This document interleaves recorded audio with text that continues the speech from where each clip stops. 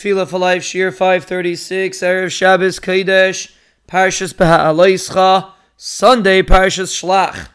The next words in the pasuk are Se'u mincha uvayu lefanav.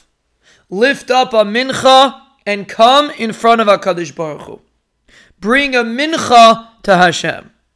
So again, we are talking to the nations, and we are telling them to give kavod to the Rebbeinu Shalom, which we explain means to acknowledge that HaKadosh Baruch Hu is the one that's in control. And now we take it a step further. Bring a mincha, lift up a mincha, and come in front of the Rebbeinu Shalom.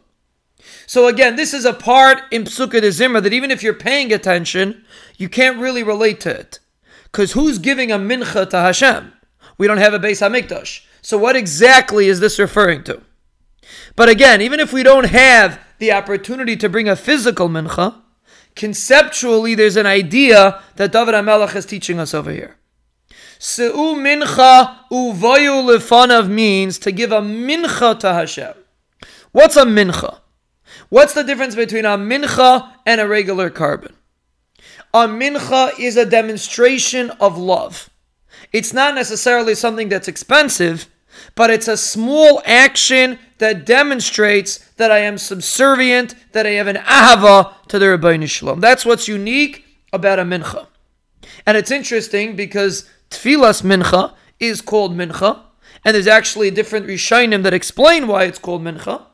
But perhaps this can also be an explanation, because when a person is willing to drop and stop everything that he's doing in the middle of the day to daven to HaKadosh Baruch Hu, that is a real mincha.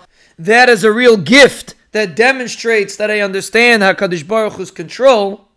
That's what a mincha is. And over here we are saying that you should lift up a mincha and come in front of the Rebbeinu Shalom. The point is that a person should do an action that demonstrates that HaKadosh Baruch Hu is in control. And every time a person has an opportunity, let's take for example, someone said something to you and he hurt your feelings. And you have two options. You can either respond or you can be silent and understand that it's coming from the Rebbeinu Shalom, like we discussed in the B'tachon Shirim. When a person is silent, that is a mincha in front of HaKadosh Baruch Hu. Yes, it's not a physical mincha. We can't do a physical mincha. But we can do actions that are the same concept as a mincha. And that's what we are adding over here. Every time a person does an action that demonstrates kvod shemai, every time a person does something that most people wouldn't do, but the reason why I'm doing it is to demonstrate that HaKadosh Baruch Hu is in charge and nobody else, that is a mincha. And that's what we're telling the ummas.